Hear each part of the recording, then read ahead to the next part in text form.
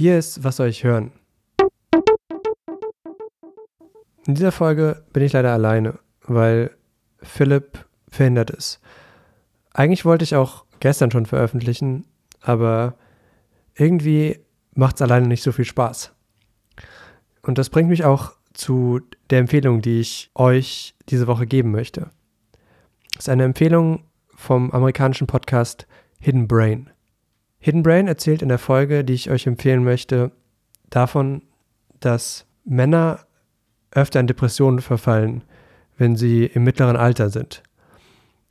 Und das liegt häufig daran, dass das Bild der Freundschaft bei Männern sehr stigmatisiert ist.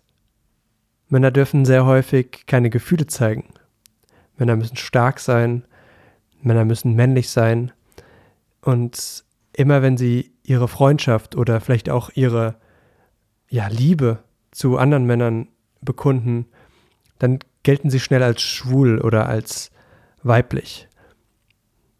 Und dieses Stigma führt eben dazu, dass viele Männer in Depressionen verfallen. In dem Podcast heißt es, dass es sehr, sehr gut ist, wenn man seinen Freunden auch mal sagt, dass man sie gern hat und dass es gut tut, wenn man mit ihnen zusammen Dinge erlebt.